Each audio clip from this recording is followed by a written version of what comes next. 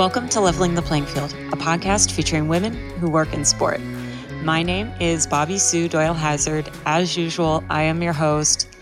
And you all, the day that this episode goes live is exactly 1 year from the day the mini introduction episode went live. I can't believe it's been a whole year. Thank you all so much for listening and interacting. It has been a life-changing year for me in so many ways, but this podcast has really been a very bright light in my life. So thank you to all of you. And I'm so grateful to all of the amazing women who have given their time to be on the pod. I've gained so much through their participation, and some of them have become extremely close friends of mine. And I just love them all. Do you want to celebrate our 1 year with us? I bet you do. Reach out on social media at LTPF Pod on Facebook, Instagram, and Twitter. And tell us what episode has been your favorite so far and why. And then head to your podcatcher of choice and rate and review the pod. That would be an amazing birthday gift for us if you all did that. So it seems only fitting that on this 1 year anniversary, which I'm going to celebrate for like 2 weeks, just so you all know. But it seems only fitting that I have as a guest this week one of the most powerful women in our industry. Jean Afterman has been with the New York Yankees for 17 years and is their assistant general manager. She's only the third female assistant general manager in MLB history. There has not been a single female general manager in Major League Baseball. Her background is far from what one would think is typical for that role. I mean, for one, she didn't play baseball, but also she has a degree in history of art, had an acting career, was involved in the National Organic Standards Board, and is a lawyer. One thing is for sure, she's anything but typical. Please enjoy this interview with the legendary Jean Afterman. Hello, Jean Afterman. Hello there. How are you? Oh, I'm so excited to be talking to you right now. Oh, good. I'm excited to be talking to you. With you. With you. When I was thinking about starting this podcast and my wish list women, you were in the top 10 without a question. Wow. Yeah. Wow. Thank you. Thank you. That's really nice to hear. Without a question. And so when I saw that you were speaking at Sports Lawyers Association, I was like, well, of course I'm going to that panel. And I'm just so thrilled that we connected and we're able to make this happen. And I feel like I'm fangirling. And yeah, that's that. You're not. I can fangirl right back at you because the Google's such a wonderful thing. So after we met at the panel, of course I Googled you and I love what you're doing. I think it's fantastic. I think it's wonderful to be. It's also a fantastic medium. People aren't, in the grand old days of radio, people listen to things, and I think that when you do a podcast, I hope that people are listening very carefully. We don't, listening is not something that we're all accustomed to really doing these days. Not that there's anything with I'm not saying using your eyes is a bad thing, but I just think that truly listening is a lost art. So I really love these. I think they're fantastic. I agree on the listening front. I think that there are so many, I don't want to call them silly, but there are issues in sport right now that if people would just sit and listen to the other side, it would resolve those issues without a question. But because people aren't listening past the headline, let's say, that's why I think these issues continuously go round and round in a circle. I agree. I think that a lot of times, though, I think you have to want to listen Sometimes if you're just waiting until somebody stops talking so that you can say whatever it is you wanted to say and you're not really listening to them at all, I think that's sort of an epidemic these days in our country. But I do think that I always held this idea. I started out as a player agent. Now I've been with the Yankees for 17 years, and I really felt that players and clubs we're on the same side. I mean, we really have interests in common. So we shouldn't be as adverse to each other as we sometimes are. We all want what's there. We want to put on a great game, put a great product out there. And I think that if both sides in any sport actually sat down and you're right, listened, waited until they fully understood what the other side was saying, and then responded, not just spoke, I think we'd find ourselves in a much different position. Do you think that such listening would maybe resolve the eons long rivalry of Red Sox and Yankees? Well, I don't. Says the girl from Massachusetts. Well, I will tell you, I have very good relationships with the. I like to think I have very good relationships with the folks in the front office of the Red Sox. I like them. I respect them. I hope they like and respect me, and we do work together on some things. And I don't know that rivalry. I think the rivalry exists with the fans, but I don't know. It certainly seemed a lot more vivid and vitriolic when I first started at the Yankees. Now, I grew up in San Francisco, so the rivalry for me was always the Giants versus the Dodgers. So coming to the East Coast and working for the Yankees, I just thought, this little rivalry between the Yankees and the Red Sox is nothing compared to the way we feel about the Dodgers in San Francisco. So I think the rivalry is a great thing. It's a wonderful thing for fans, and it's certainly it's a lot of bread and circus. But that has a place. Yeah, for sure. Bread and circus have a place. For sure. I've been threatened with my life if I ever go work for the Yankees, to which I have told said friends, you better hope I get a job with the Yankees one of these years, because that means I'm doing really well. I'll tell you what, my family, I grew up as a San Francisco Giants fan. My family are all San Francisco Giants fans, and my first big client was Hideo Nomo, who was a legendary Dodger. And he made his debut at Candlestick Park in San Francisco, and I brought my whole family. And then when he took the field, I stood and applauded, and my mother grabbed my elbow and hissed at me, "Sit down! You're embarrassing us." So that's the Dodger San Francisco rivalry, right there.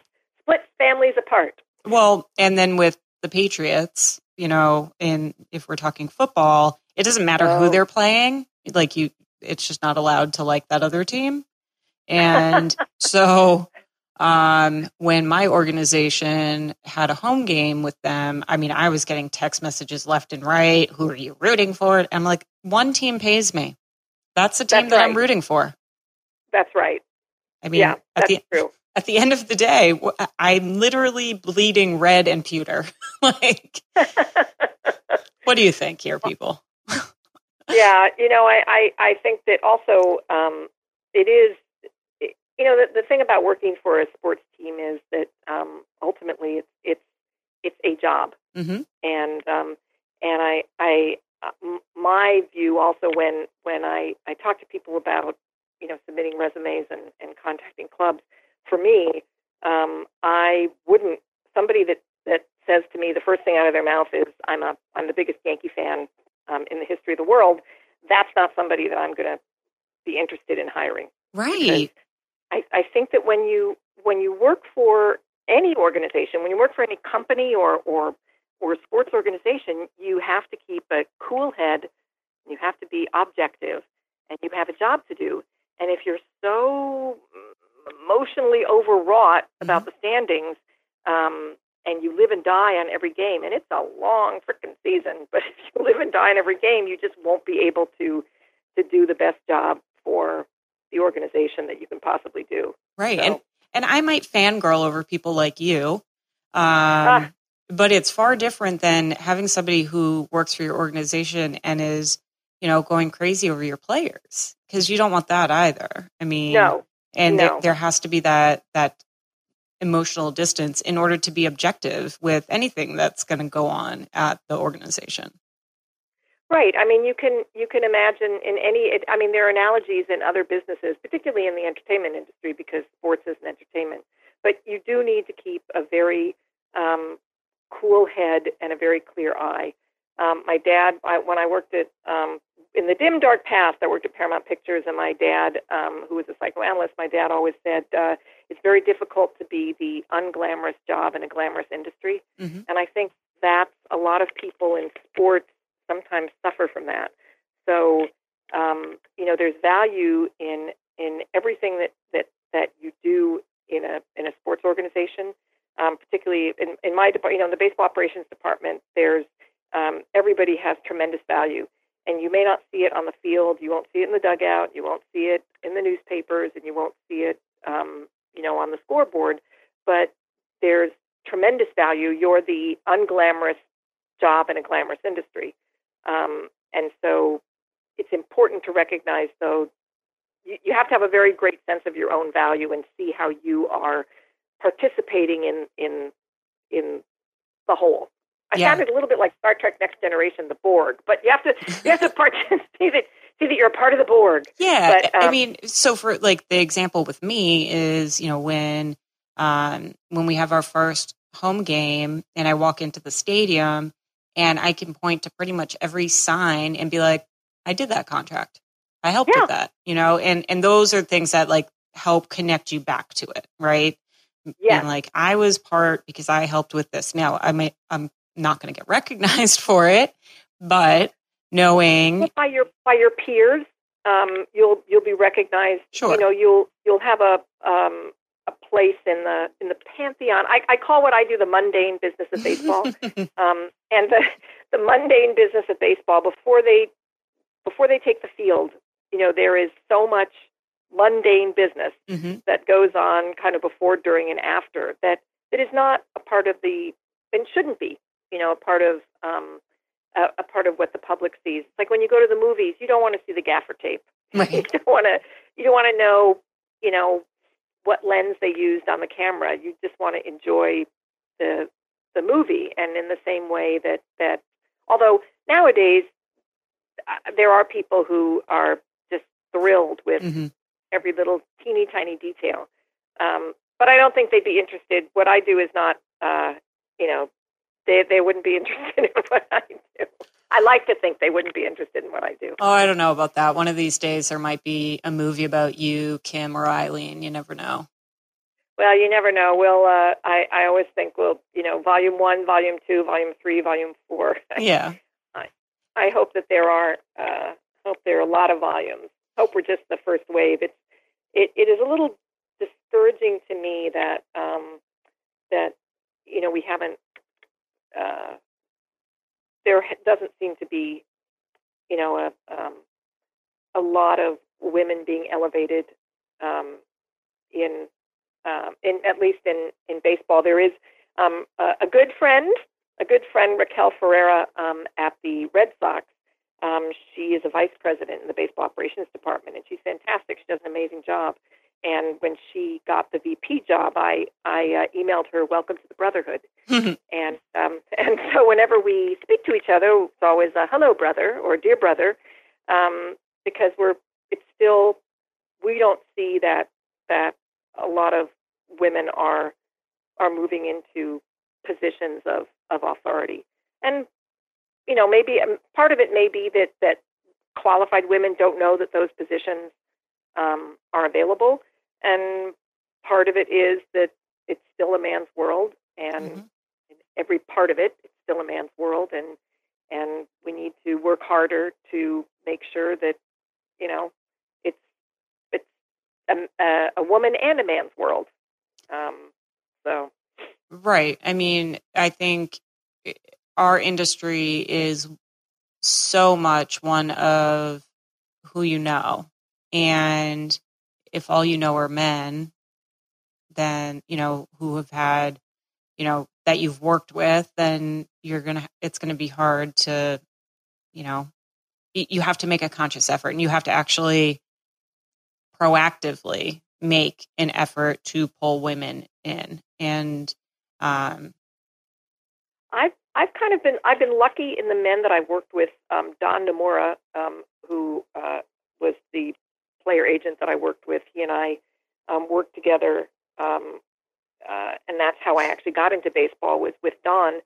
And Brian Cashman, my general manager, is, I think, the only general manager in all of professional sports who's hired not one but two female assistant GMs, Kim Eng, my predecessor, and me.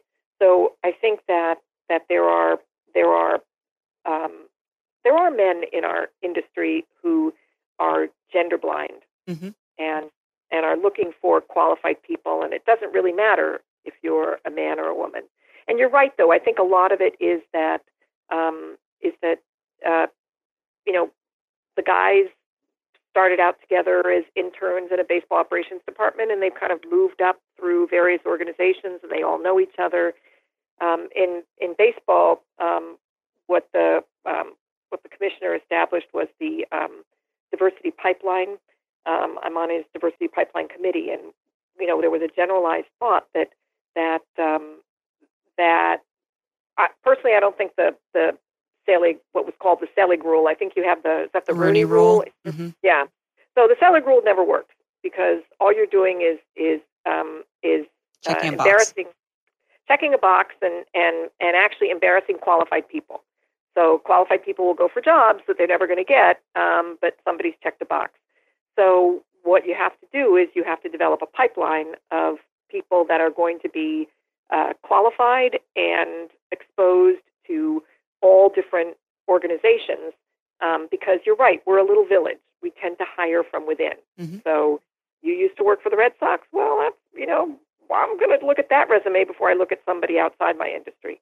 And so the idea is that to develop this pipeline, get people like almost right out of college and put them in a pipeline so that they can be, over the years, they'll develop their own networks.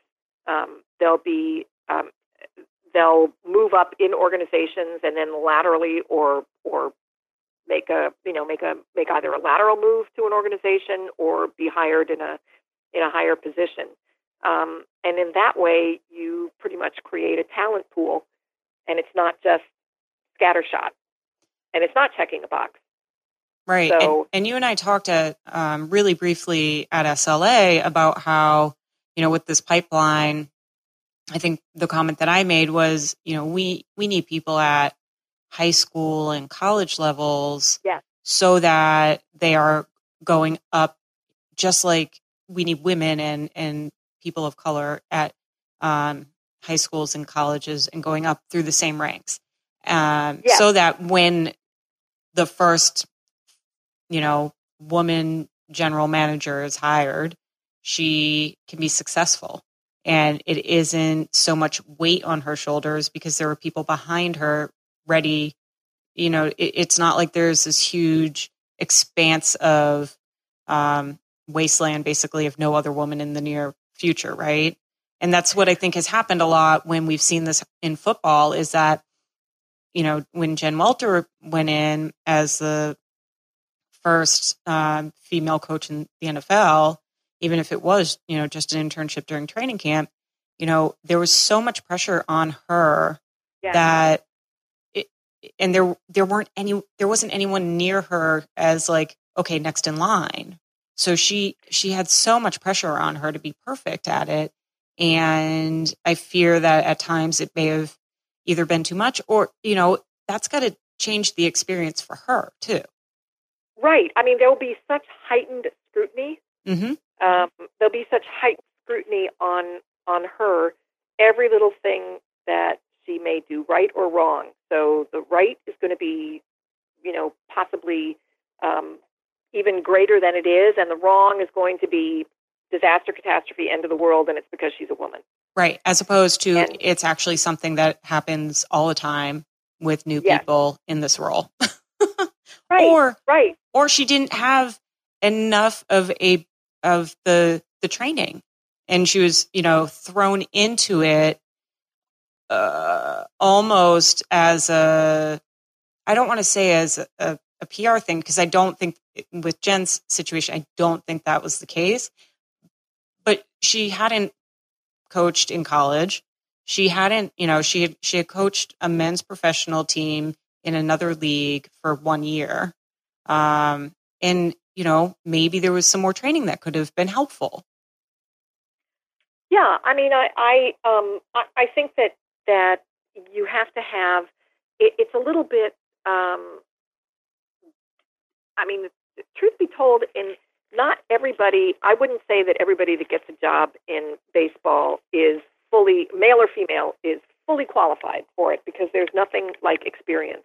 And I think that's what you're talking about. Right. You have to have a lot of people with similar experience who are going to be a talent pool that people can choose from. And you also can't be the only one. It's really hard to be the only one. Representing Japanese players, that primarily represented Japanese players, and the isolation that a player feels coming over here from Japan, where you don't have other people in your clubhouse who speak Japanese. You have your one interpreter. Right. And since it's a team, people want to feel a part of a team. Same with the gender issue. Men and women are very different. We're different physically, of course, but we also are very different, I think, in the way we problem solve, whether it's nurture or nature, I don't know, but we approach issues differently. We approach problems differently. We approach individuals differently. Not one is right or wrong. Right. There's not right or wrong way to do all those things, but there's just a very different way to do things, and you have to, it can be, lonely when you're not around your own kind.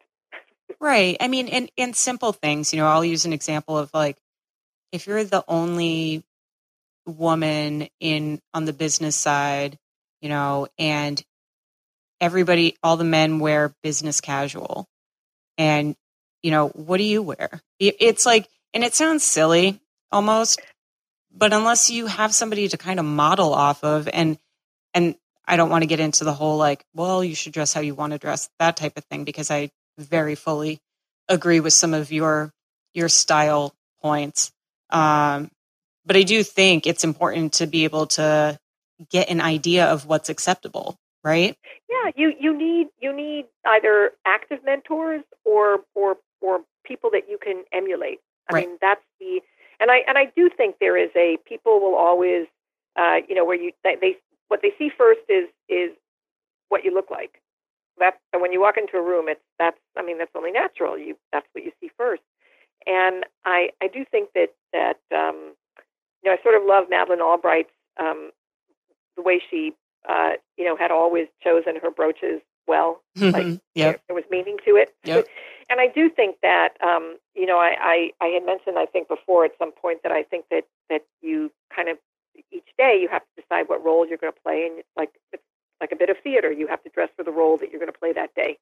And certainly as lawyers, you have to do that all the time. If you're meeting a new client or if you're going into court, I don't know if I had mentioned at the conference, I always had to wear a court. I bought myself what I called the court ring. Because when I was litigating in California for your court, judges were just much more comfortable with nice married lady lawyers. Oh my God. I hope things have changed. But I went and I got myself a fantastic fake diamond ring. Nice. And I wore it whenever I went into court. And it just seemed that everybody was just a lot more comfortable with a nice married lady lawyer. And that bit of play acting was, sort of offensive, but you have to kind of adjust to the time in which you are working and living, and then you hope things get different later on. But I do think that you have to, you always want to see what you need role models in everything you do. And I even think to myself, sometimes I lot when I first came to the Yankees, I always thought, well, what would Brian say or do? Would Brian be wearing a suit or would he not be wearing a suit?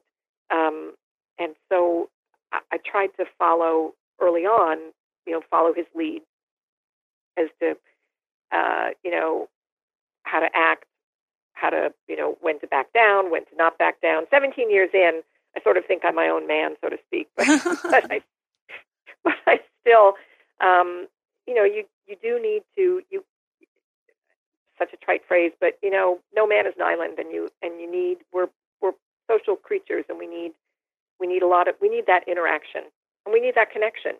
It's important when you work to have some person that you feel that you can work very closely with, and it's important to have somebody to bounce ideas off of. You can't be isolated in your work, particularly in this business. Right. You mentioned playing the part or dressing to play the part each day, and this kind of brings us, kind of early in your life, you were an actress. Yes, ma'am. That's like one of my favorite things about you, by the way. Oh. Because it's so first of all, it's so unexpected in terms of someone's background with where you're at now. And it also proves a point that I try and make over and over again on this podcast, which is nobody goes the same path as anyone else. I mean, everybody has a different path to wherever they're at. And so wherever the listener is now doesn't mean that that's where they're going to be in 5 years. There's no question. I mean, I when I talk to students, and I try to talk to, we were speaking about high school and college students. I do try and speak to high school and college students as much as I can, because I sort of stand for the proposition that you never know where you're going to end up. I mean, working in baseball, being a lawyer in baseball, being the assistant general manager of the New York Yankees, being a player agent, never in my wildest imagination did I ever imagine that that's what I would do, or did I ever want to do that? And I sort of had many different careers before I came to baseball. And I see people in high school and college are so anxious that they don't, I need to start my career right now. I need to know what I'm going to do right now. Mm-hmm. And they somehow feel so much pressure. And it's not that I wasn't a dilettante. I mean, I've been working since I was 14 and a half. I always love looking at my Social Security statements when they come, because it's like a little trip down memory lane. Mm. Having an education makes all the difference in every possible way. Even though, I worked at a frozen yogurt store, and I worked at a movie. I think movie theater. I was a cashier at a movie theater was my first job, I think. But I started as an actress. I wanted to be an actress. I hope to go back to acting, actually, at some time before before the end of my life. I hope to go back to acting. But that's what I wanted to do at the time. But things changed, and I sort of recognized that I didn't really. I had a certain amount of success in San Francisco, but then I didn't really.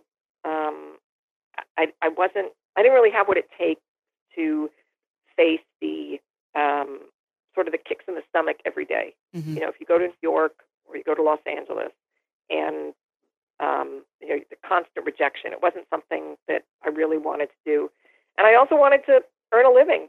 So, then that persuaded me that I was like, persuade, compel. What is that? That's I kind of I moved into a job, and then I kind of found myself at Paramount Pictures, and I went to law school, and I didn't even think I'd be in baseball when I came out of law school. And my first year summer job at law school was going back to the theater, and instead of working at a law firm, I did a summer of Shakespeare, which I wouldn't have given up for the world. It probably wasn't the best thing for my legal career. I don't know. It seems to have worked out well. It did, but hindsight is wonderful. So when I look way back on the path of my life, it has all worked out for me, and that's not to say that it'll work out for everybody, but I think that when opportunity presents itself, you need to be prepared, and you need to be able to take the bull by the horns and just follow that. Well, there are going to be certain things that come up that speak to different passions in parts of who you are, right? And if you are able, you're in a situation where you can follow that passion for a period of time, go for it. I mean, right. I also think that I've been out of work for periods of time in my life, and I felt miserable. I used to tell my dad, I understand how people felt during the Depression, because you so identify with your ability to work, and you lose your sense of self. Mm-hmm. So I have no identity because I don't have a job and I'm not working. But I think you have to, you also have to touch bottom once or twice in order to swim back up. And it's not the end of the world, because you will swim back up. But I know very few. Some of the guys in our business probably have had a straight and clear path. Right. Yeah, they were probably high school or college, at least in my industry, high school or college baseball players, and then that's how that was their entrance into baseball. Nowadays, in my industry, we see more and more, programmers, analytics, mathematicians. That's now almost the direct clear path into baseball. Thanks, Billy Beane. Yes, well, it's also a very good thing for girls. It is. It really is. Because that analytics is an extremely gender blind. I don't want to say profession. It's an extremely gender blind discipline. Mm-hmm. And we do have women in our analytics department.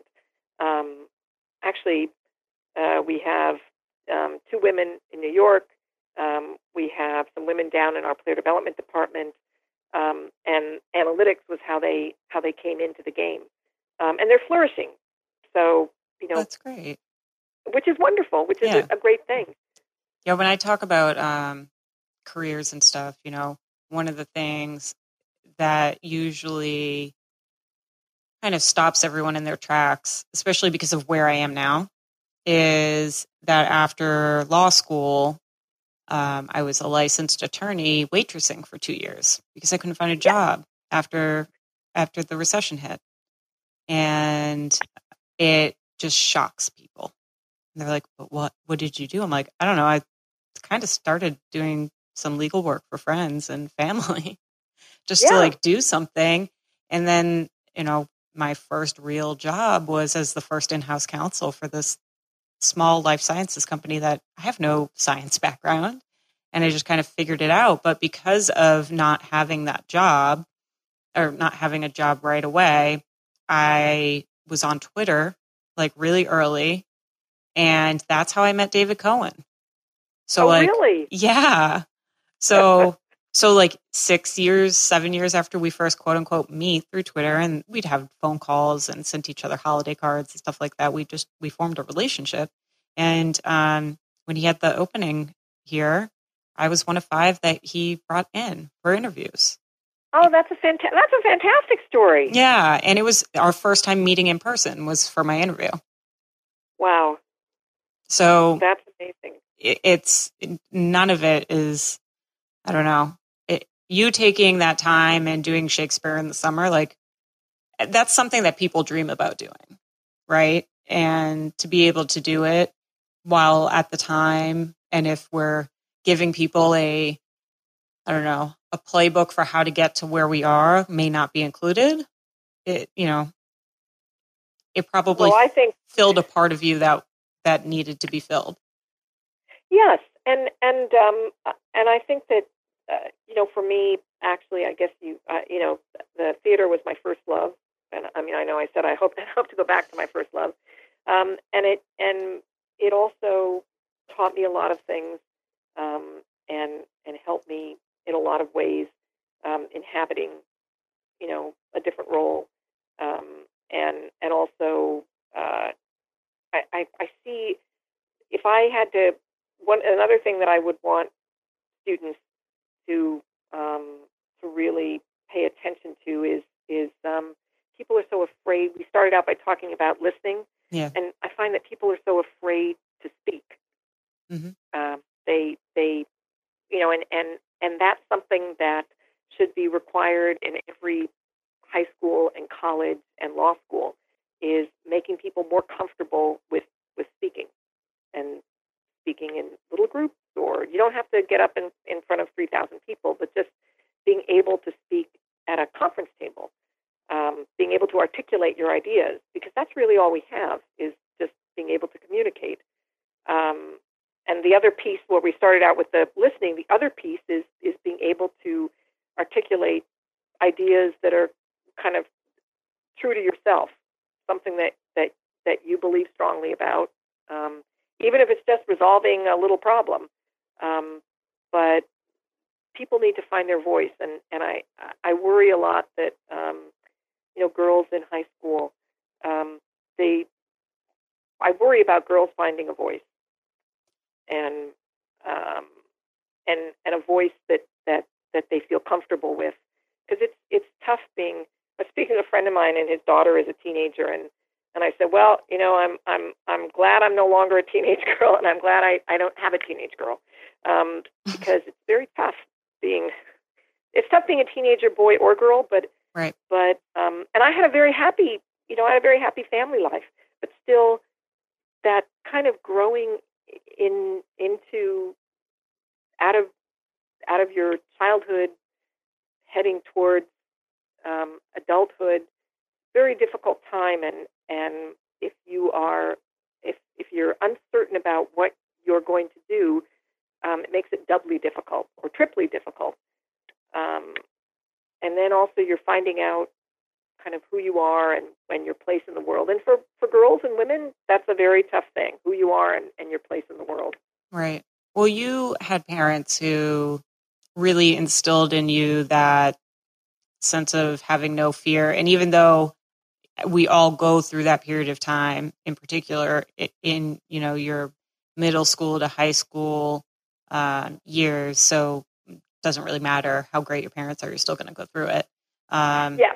I can only imagine that was at least helpful to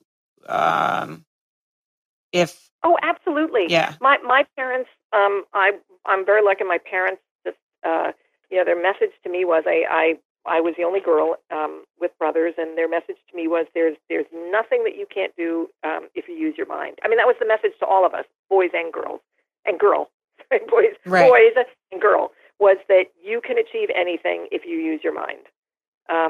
So that was what we did. I mean, that's how we rolled in the Afterman household. One of the things. Sorry, go on. No, sorry, and that really has, served me well. One of the things that I worry about, and I think it's a double-edged sword. Is that how I say it? Yeah. Is social media, and the part that concerns me is the devices and social media and everything becoming textualized, and there not being that actual face-to-face or ear-to-ear communication, and Right. and young women learning how to speak and project and hold themselves strong. But on the other hand, I do see it as a way for them to find their voices and to use it as a platform. And I do think that this generation coming up is seeing a lot of vocal women right now, which is pretty phenomenal. Yes, I agree with you. I mean, I think that, the social media, I'm not on any social media, but not because I don't admire. I mean, I love the idea of social media. I think it's, I think it's fantastic. But not for me. Yeah.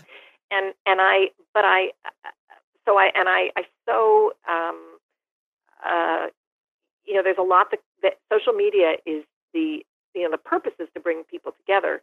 The unfortunate thing is it puts that little screen in between you, and the really unfortunate thing is that the dark side of it, the dark mirror side of it, is that it washes away. It provides its anonymity and no responsibility.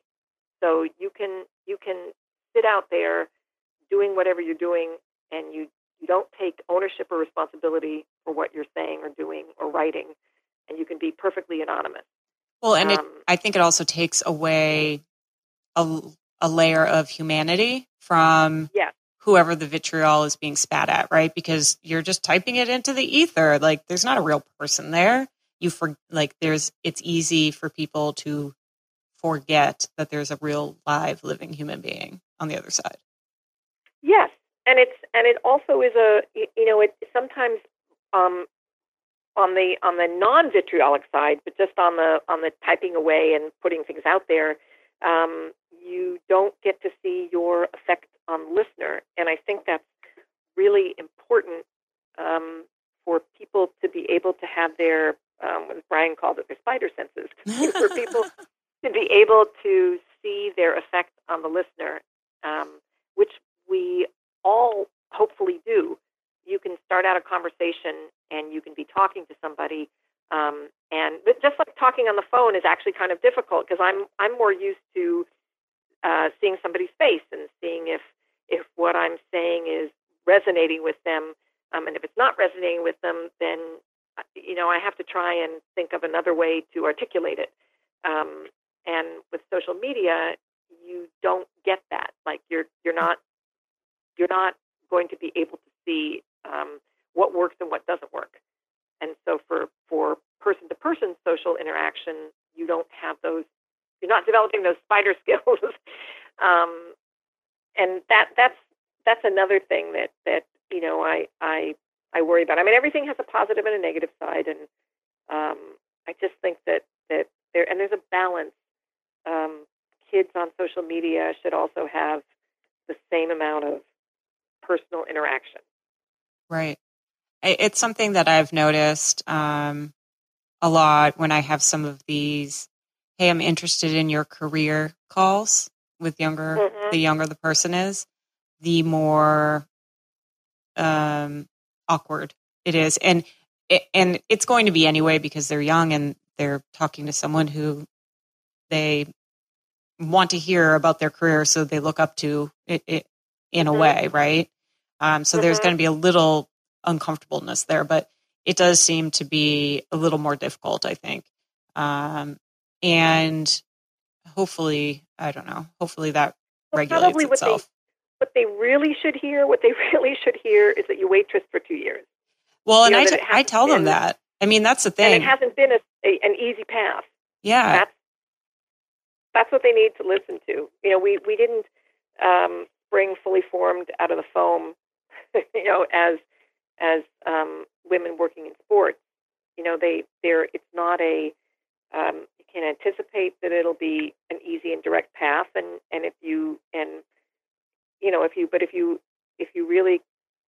if you really want something, then you figure out that way to get it. And with a lot of rejection and a lot of times when you may question, do I really want to do this? But I think that I think stories end well. That's my I believe the ending. Well, one of the questions that I ask a lot of our guests, and I do this for that reason, is I ask about how they chose where they went to college. So you went to Cal Berkeley, and you're an art major. Art history of art. Art, okay. So I was a history of art major. How did you pick that school? So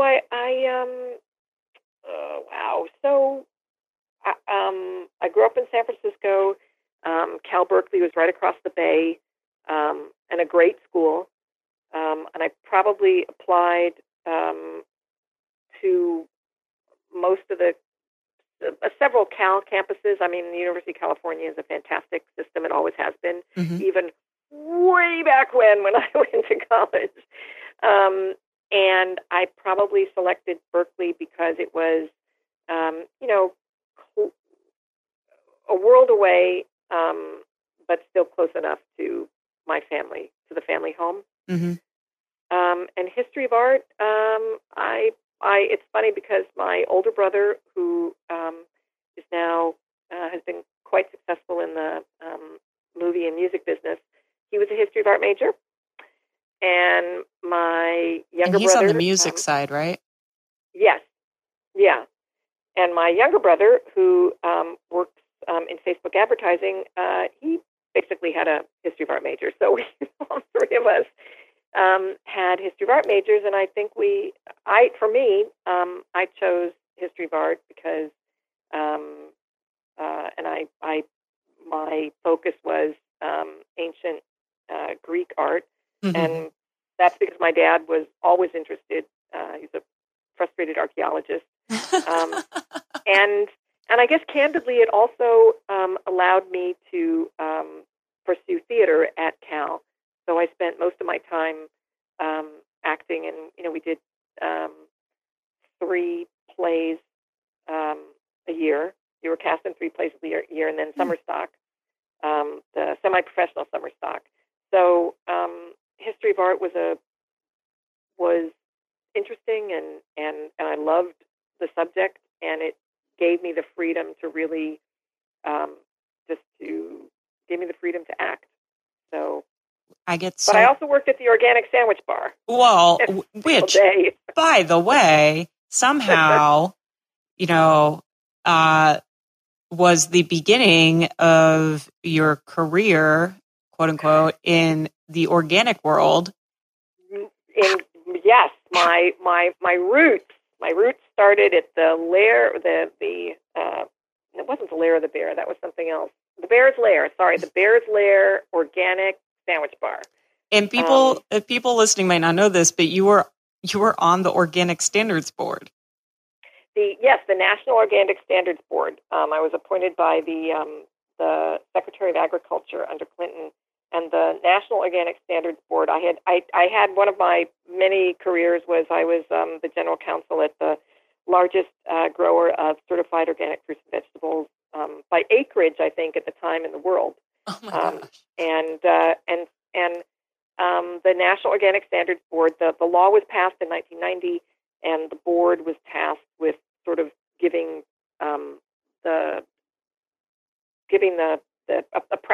not only the soul, but how it was going to be practically applied. So there were people from the organic industry that sat on the board, and we went, CFR by CFR, we went paragraph by paragraph, and just once this law had been passed by Congress, well, that's not the end of it. How are you actually going to practically apply it? So I think I was on the board for about a year, and I think I told you this. We had a lot of old time people who'd been in the organic industry for a few decades, and so the motto on the board was, if under this law you can create a certified organic Twinkie, then the law has failed. I love that. I was reading a few stories that talked about this, and that made me laugh. I'm like, yep, that's right.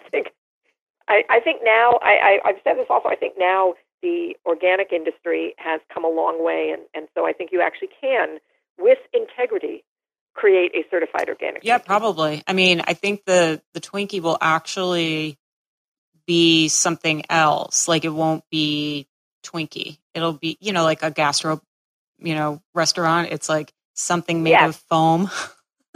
Yes, it won't be whatever that is. We all knew in the past. Whatever ingredients went into the Twinkie. Although I was more, I don't think they even made them after. In high school, I enjoyed the raspberry cuckoo. Oh, okay.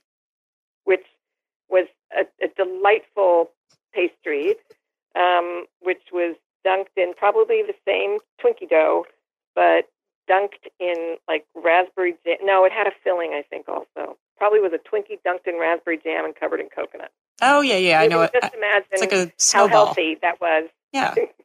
Yeah. coming out of a machine.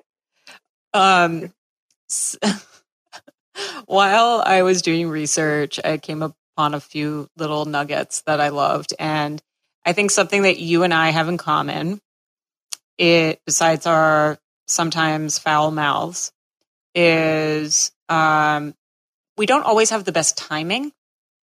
Oh.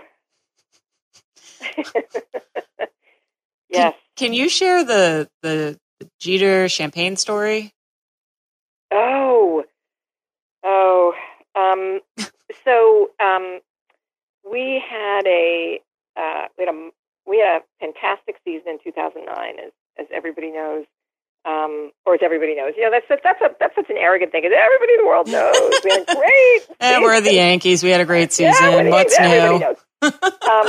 Well, as Yankee fans know, we had a great 2009, and we kind of marched our way through the postseason, and in I think our in the ALDS when we won, Derek you're supposed to spray each other with champagne, right? Spray each other or pour champagne over each other. And Derek had either sprayed me or poured champagne over me, something like that. And by the way, memo to everybody: champagne does not come out of clothing. Oh, no dry cleaner in the world is going to get that champagne out of clothing. Just memo to everybody. Also, got to be really careful when you're pouring champagne on women. Yes, well, I didn't mind. I was drenched in it. I did look a little bit like the sad clown because, the mascara is going... waterproof mascara is not waterproof when, you're doused with champagne. But I'm just thinking more the colors that, could be bad for champagne. Make sure she's not wearing white. Oh, yeah. Well, see, this is the other thing. When you dress for the role, you have to anticipate whether or not there's going to be a champagne shower after the game. So, yeah, no wearing white. And also why black is so very good to wear. Black is always, Renoir said, the queen of colors. So, yes, black is always good to wear. But anyway, I got him back in the middle of his, he was doing an interview, and I just took a bottle and pulled his jersey at the neck and just poured it right down his back. And the interviewer goes, Gene Asterman! There you go. There's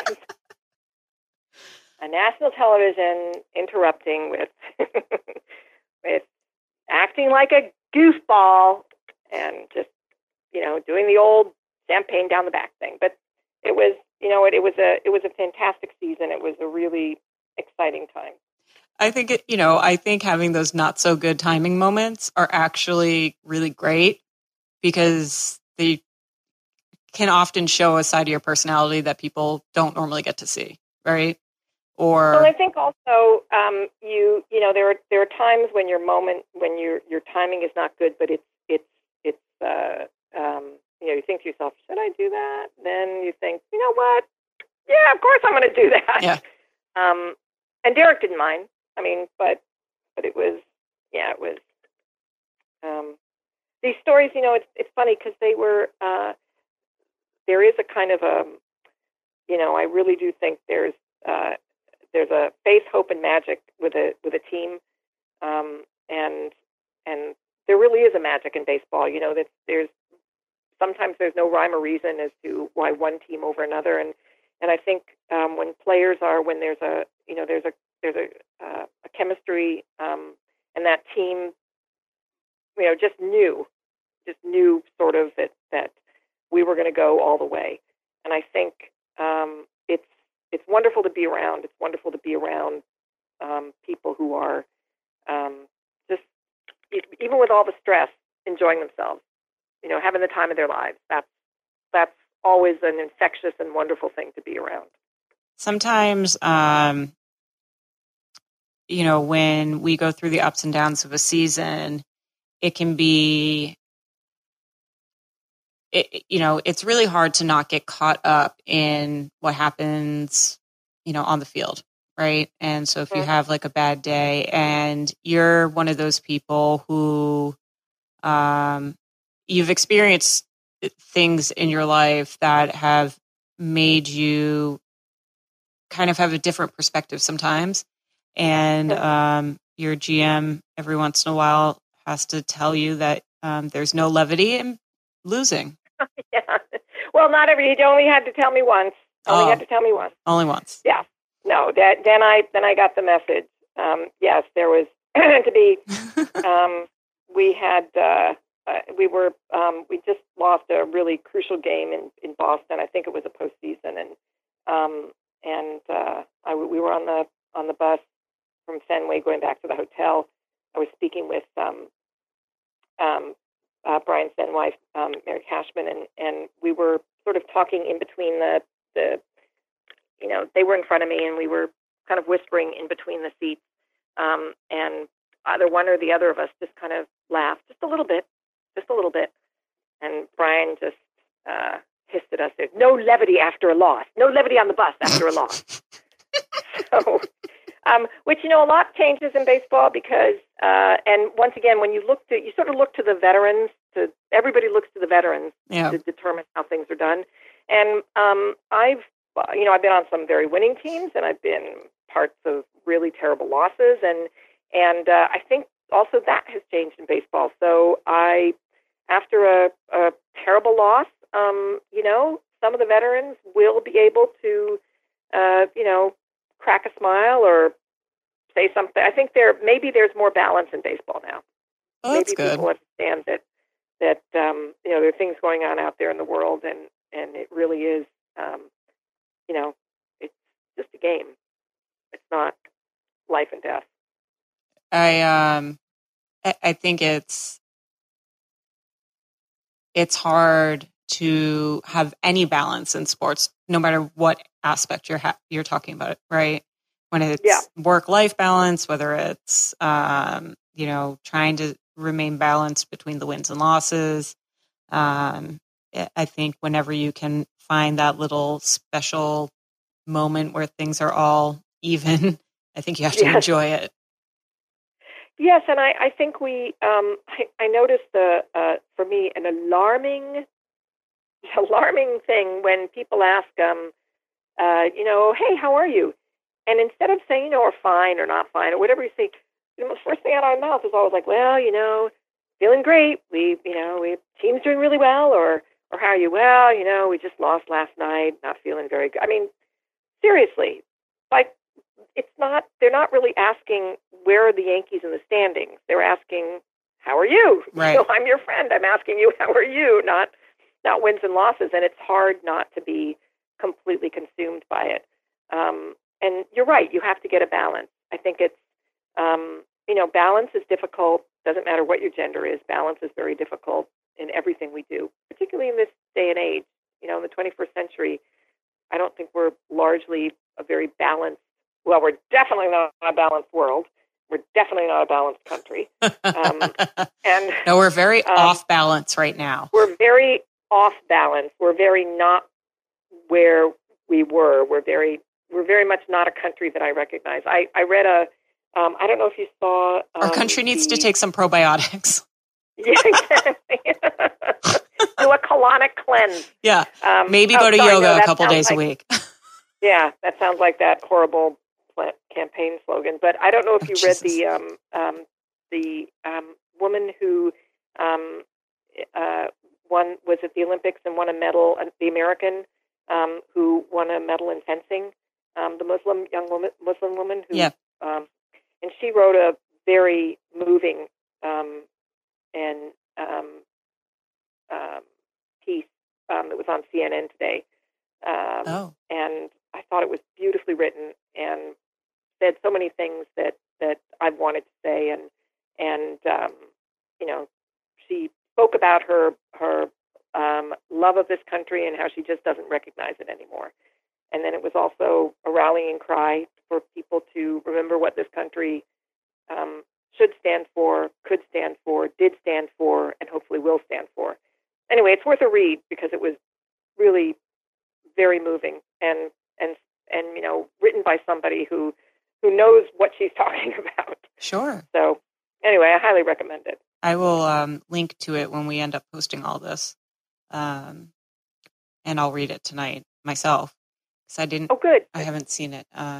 But I would love to. One thing I know that helps me with balance, and I was delighted to see that this is something you notice a theme of like me being excited about things we have in common because, oh my God, we should be best friends. Yes.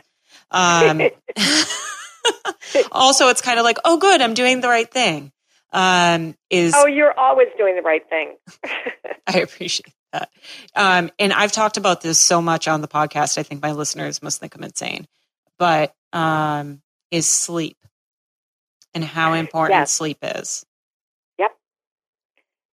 Sleep is the number. I tell my nephews this all the time. They're in their 20s, and I tell them that like the number one thing you can do for yourself is sleep. When I was a little girl, all the way little girl, teenager, I always I always needed a lot of sleep.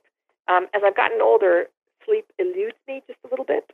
But I just recently, somebody just recently turned me on to some aromatherapy oils that's supposed to. This one is a stress one, and so now I'm sort of breathing deeply this aromatherapy oil. But I think there's no greater thing you do for your health, physically or mentally, than sleep. Yeah. And I keep citing my dad, but my dad always said that sleep is the time when our unconscious processes everything throughout the day. And I read an article recently where we are subject to millions of stimuli throughout the day in our waking hours. And what sleep does for us is it's our minds deleting files. So our minds spend our sleeping time deleting things that we've seen, heard, smelled, tasted that aren't relevant. So it just keeps delete, like don't need that. And because if we had to store everything that we're every stimuli that we have during the day, that's sci-fi. Our brains would explode. No, our brains wouldn't explode. But it's a necessary. I think you would be on sort of overload. But yes, you and I, if you're a sleeper, I salute you. Ever since I was that kid that like they had to drag out of bed, and it's a struggle every morning for me still, but I always had trouble falling asleep. I could sleep forever, but it was getting to sleep that was always really difficult. And so I've made it a priority because I kind of know where I do better and where I don't do well on number of hours. So I always try and make sleep a priority and have like a little, ritual or routine that I go through. And I have white noise, and I do in my head, I do gratitude ABCs. And that's kind of my way. I learned this from my therapist, actually, which I'm also, this is you and I's first time talking, but my listeners are used to hearing me talk about therapy and all that. Therapy is the most wonderful. I obviously from who my dad was, but I've had very successful therapy in my life, so I'm a big supporter of therapy. What are gratitude ABCs? So gratitude ABCs are like, if you ever have that, like you have like monkey mind when you're trying to go to sleep, and it's like the freaking lyrics of a song that you hadn't thought about in 20 years or whatever it is. So, but if you think and focus too much on something or like on not thinking, it's, you still can't fall asleep. So gratitude ABCs are as you're lying there, ready to go, your lights are out. You're literally like about to go to sleep in your mind. It's like counting sheep. You do the alphabet, but for each letter, you think of something that you're truly grateful for. And it can be something as simple as A is for air. B is for bacon, like whatever it is. I love that. And two things I love, air and bacon. Yeah. And I mean, it was the first thing that I've learned to do that really can put me out. And it focuses you just enough, but it's also light enough that it doesn't overstimulate. But it's also a wonderful way to drift off to sleep in Right. a positive way rather than a negative way. Right. And then, whenever, if you have any sort of gratitude practice, whether it's, journaling or whatever it is, it sets your default to a little bit higher. So if you're someone like me who has struggled with depression and anxiety, it just kind of, it puts your level at a little bit higher than it would normally be for whatever reason. And so that's something I do every night. I think that's wonderful. I'm gonna. How's that when you have monkey brain? Yeah. Next time I have monkey brain, I'm gonna try that. I'm always you had said it's hard for you to get out of bed in the morning. So I was always an early to bed or early to rise. And mornings, I love getting up very early in the morning. I think my most productive time is the morning. Now, this can be somewhat problematic if you don't get home until after midnight after a game. Right. And then, I generally try and wake up around 6. That's not that for those of us, you and I, who love sleep. 6 hours of sleep is not good. That's a big grumpalicious lady in front of you the next day.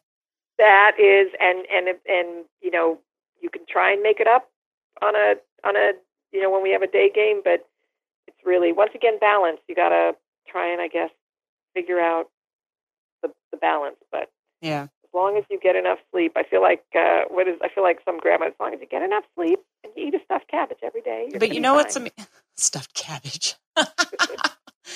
What's amazing though is how many people talk about how important sleep is. I mean, you're probably the 41st, 42nd, depending on when this posts, guest, and so many have talked about how important sleep is to them.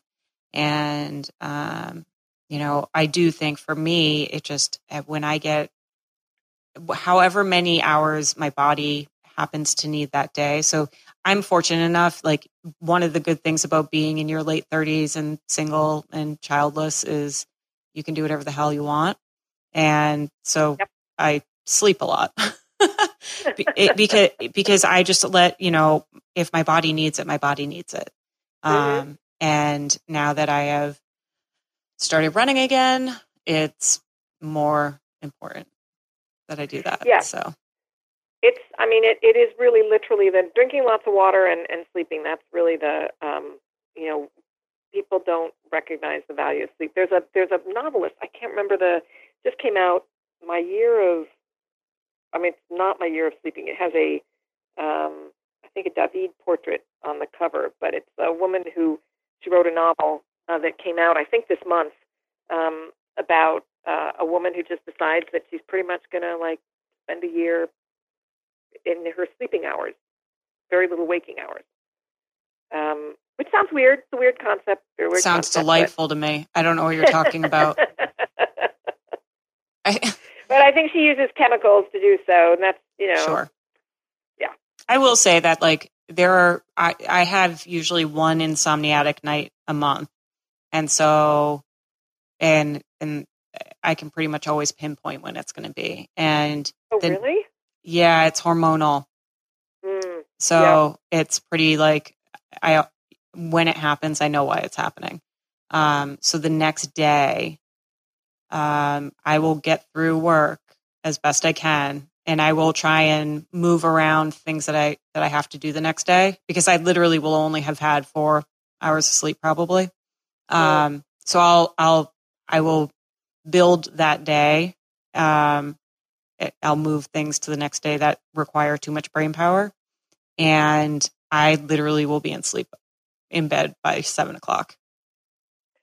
Oh, I know. I was talking with a male colleague of mine, and we, after a 10-day homestand, and we were talking about how that night, it was a day game, and then that night that we were both, pretty much in bed, head hits 7:30, Yeah. 7 o'clock or 7:30, and no shame to it. None. No shame to it. Oh, I'll tell people. People are like, "Oh, what are you doing tonight?" It'll be like a Friday. I'm like, "I'm going to bed at 7, and it's going to be glorious." And I can't wait. Yeah. I'm like, I'm looking forward to it. My cat is going to be really confused, and it'll be fine. Like, it's all good. All good. Yeah, I really need to get like a mattress sponsor for this podcast. Yes, how much I talk about sleep. There's got to be. Listen, the sleep industry is all the box brands. I know. Yeah, it sounds a little cynical, but sleep is, sleep is something that in the last few years has been very much emphasized for professional athletes. Yeah. So and for baseball players, because we travel all over the country and go into 22 different time zones and play one game a day. That's the figuring out how to get your sleep balanced and there are all kinds of things that are suggested that even some teams I think travel with a special light supposed to encourage sleep. Okay. So I'm not sure. It may not be a baseball team because loading and unloading all those lights are problematic. Might be a football team that travels with this special light and goes into all the players' hotel rooms, and it's we had mattress toppers from a fantastic company in Japan. They're specially made, and they number one, they lower your core temperature by a few degrees, which is hugely significant. Right. And they also, the other thing about sleep, for people like you and me who love sleep, apparently when you turn over in your sleep, it slightly wakes you up because in most mattresses, you're exerting too much energy. Yeah. So with these mattress toppers, it's supposed to kind of limit your energy so you're not waking yourself up by turning over. Oh, you should see my Fitbit stats and all the little red lines from when I move around in my sleep. It's crazy. Yeah. I mean, it's insane. It is probably a good thing that I'm single. Because it is shocking. Every time I look at it, I'm like, I don't understand. What am I doing in my sleep? What other, aside from sleep, what other things do you do by way of self-care?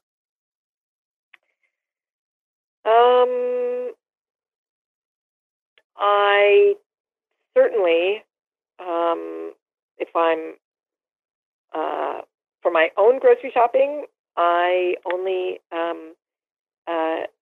eat certified organic fruits and vegetables. That's, for me, a huge thing. And I try and eat a very healthy diet. I think that's also very important. And, lots of fruits and vegetables. That's the most important thing. I always figure, the body's like a machine. You got to keep the machine going for as long as possible. Got to give it the best shot. Drink lots of water, and mind care also. I don't read any books on sports or the sports business. I only read books that have nothing to do with sports because I think your mind needs time to rest, and it can't focus on one thing all the time. So when I watch, I watch all of our games.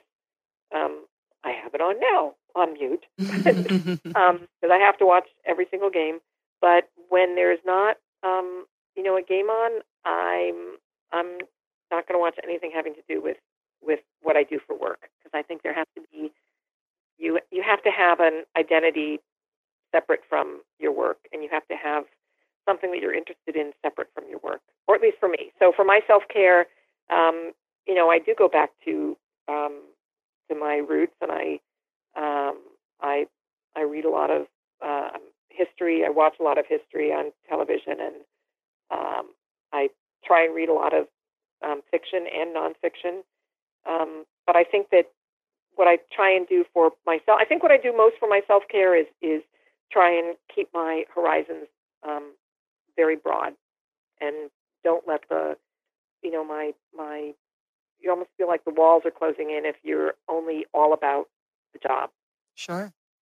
I relate to so much of that. People will be like, "Oh my God, do you watch are you just watching football all the time?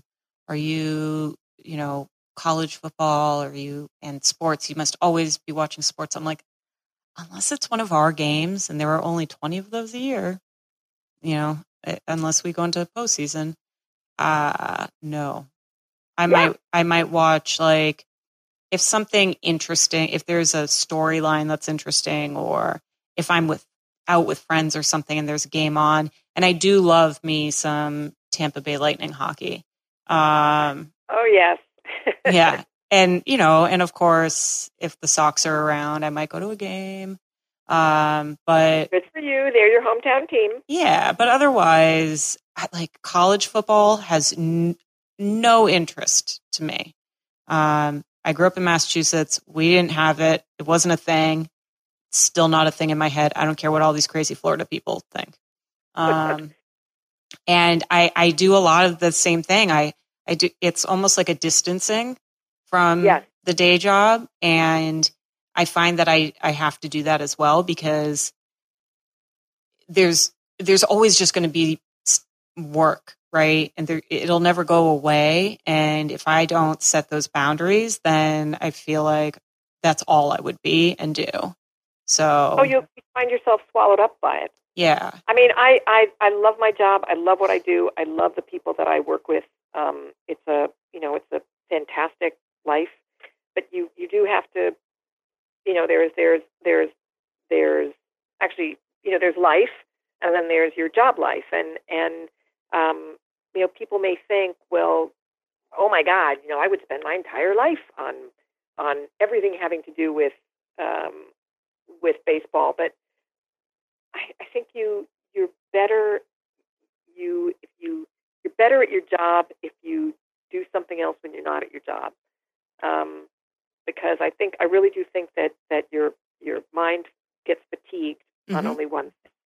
So you just have to kind of recharge your batteries away from the ballpark, so that when you get to the ballpark, it's a whole new ball game. Right. You can see it with fresh eyes.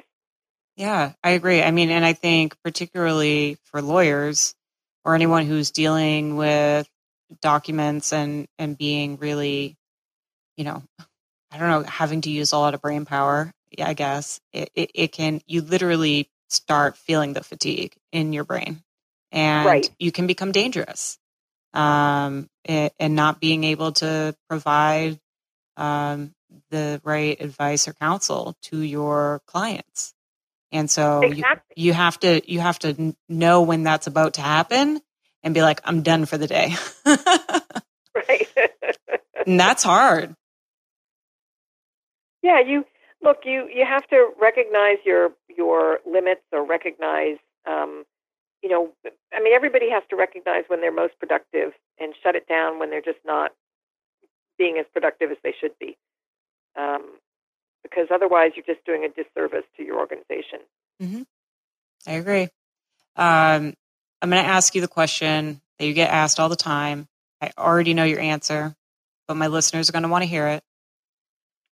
Do you want to be the first GM and the first female GM in Major League Baseball? No. And why? Well, I guess I have a lot of answers to that, and they all are true. So, my first answer is, for 17 years I've been the assistant GM at the Yankees, and I've had tremendous joy from that. We have our huge highs, our huge lows, but I work in an amazing organization and with incredible people, and I work for, in my view, the best general manager in sports, and I don't know where you go from there. And I like being a part of the collaborative effort that we have at the Yankees. That's one side of it. The other side of it is I am determined to do, that I'm going to have yet another chapter in my life. So this is not going to be my last job or my last profession. So I feel that life is kind of a banquet, and if you're fortunate enough to have an education, then you should do as much as you can, because you only get one shot. And the third thing is I am going to, return to the theater, but not in competitive theater. I hope to just, do little community theater where the orthodontist is King Lear, and maybe the librarian is the fool, and, just for the joy of it, just for the fun of it. So those are my reasons. I certainly would like to, I certainly would like to see the first general. I hope I've met the first female general manager in baseball. I'm not sure that I've met her yet, but I would certainly like to shake her hand. Would your community theater happen to be located near your Napa house? Sonoma. Oh, yeah. God, how dare I? I know better than that. It's all right. Yes. I was lucky enough to. I bought a house in Sonoma. My family is there now. My mother's 91. My younger brother and his wife and their 8-year-old. My older brother and his family. They still live in Southern California. But we're all Californians, and I miss my home state. Yeah. So yes, I dream about returning to California. It sounds lovely, and you do realize that I will be visiting. Absolutely, you absolutely must.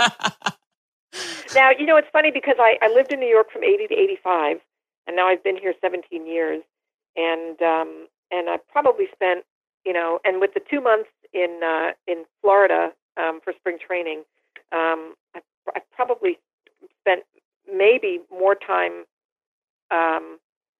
away. Nah, maybe not. I am that old that I haven't spent more time away from California than, and I do love New York. I loved New York when I was in my 20s, and I love New York for the last 17 years. And I'm 61, so it's been when you get an opportunity to live in New York at different times in your life and you experience it differently. I always used to say that that's another thing that should be a part of a college education, is everybody should have to. Not have to, that makes it sound onerous, but everybody should, as part of their education, spend some time in New York City. The really important question about living in New York City is, do you have a set reservation at Rao's? Well, I don't, but I know somebody who does. That's really the important part. Yeah. Yeah. It is absolutely just as good. I was devastated that my favorite local Italian restaurant that I've been going to, my nephews grew up there. Whenever they'd come visit me, that I just all of a sudden it closed its doors. Oh no! I know. I was devastated, but it reopened. Same name. They redid it. Different owner. It's not the same. But time marches on. Yeah, my a good friend of mine. He was a former colleague at my organization, and he now lives in Vegas, and I don't think he's given up his reservations yet. He shouldn't. No, he loves it there. He absolutely loves it. Once you have that table, you cannot. That's something that you have to sort of pass down through generations. Yeah. To kind of close this out, since you're not on social media, and so people can't follow you there, where could people look to see what the MLB is doing with the diversity pipeline? So Major League Baseball is on several social media platforms, and the Office of the Commissioner, I think, does probably speak about the diversity pipeline. This year, there are the first class of fellows. So it's the diversity fellow. I think about 26 teams, the Yankees being one of them, participated. And it's an 18-month program where a diverse or gender diverse candidate was selected amongst a lot of people who applied, and they have an 18-month rotating through all of the baseball operations department. So they will be exposed to everything in a baseball operations department. And some people actually, had worked maybe as interns or had worked in maybe baseball briefly, but they were never exposed to every part of the operation. So that's the first class is this year. And I don't think Major League Baseball is hiding its light under a bushel. I think they do speak about the efforts that baseball is making. And so I think on the baseball social media platforms. And I'll try and find a link to something more substantive so that people can kind of look into it and maybe apply in the future. Absolutely. I think they, the hope is that the program grows year by year, and there will be more and more candidates. And so I also think that people need to know that jobs are available in sports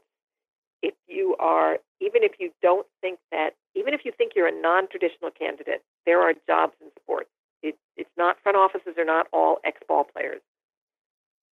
I think that's really important too. I also, anytime anybody says, should I apply for this?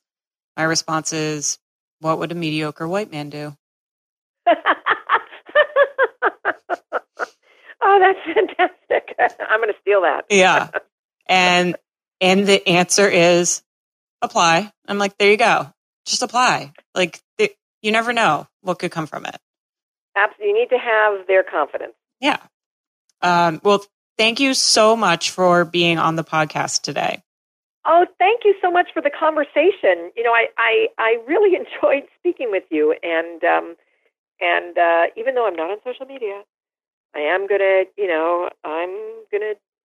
maybe I'll, have somebody else. I feel like somebody's granny. I'll have one of those young people, set it up so I can follow you. But get a good night's sleep.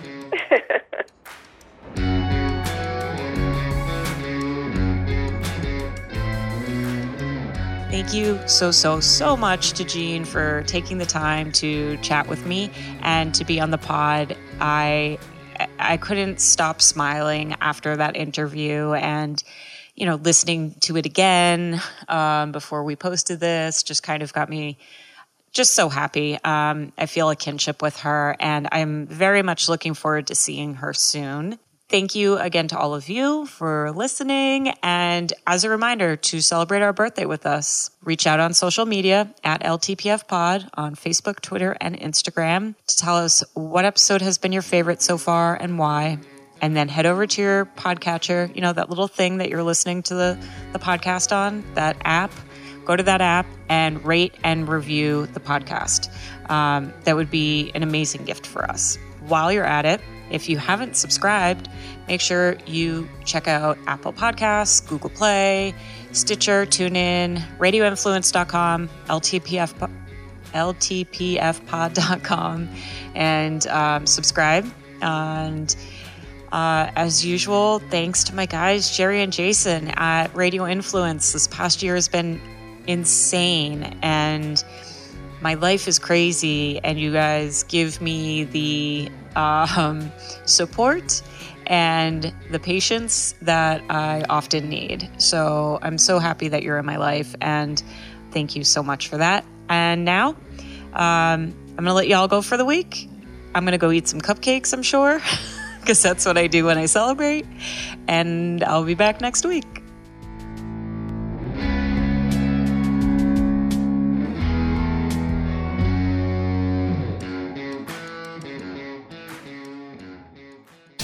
This is a Crush Performance Quick Fix on Radio Influence. It's no surprise to anybody who's listened to the show before, sleep. And quality sleep is the key. But it's not as easy as it sounds. As a matter of fact, the majority of us walking around, driving and working are sleep deprived. How much sleep do you need? How do you get into good sleep practices? Well, we always say go to the pros. And one of the very best in the world is Dr. Charles Samuels, the medical director for the Center of Sleep and Human Performance. Dr. Samuels, thanks for joining us today. There's a strong relationship between mental illness, in particular anxiety disorder, depression, PTSD, and sleep. And it's bidirectional. So if you have an individual who is not predisposed to mental illness, but is chronically sleep deprived, they're at much higher risk for developing mental illness over time. This is well established, well studied. Mm-hmm. The reverse is true. Those people that actually do have predisposition to mood disorder and anxiety, the management of those disorders is made more difficult with poor sleep. So focusing on the sleep for either good control of the mental illness or prevention of future episodes is very critical. Crush Performance with the Crusher, Jeff Krichell, can be found on Apple Podcasts, Stitcher, TuneIn Radio, Google Play, and RadioInfluence.com.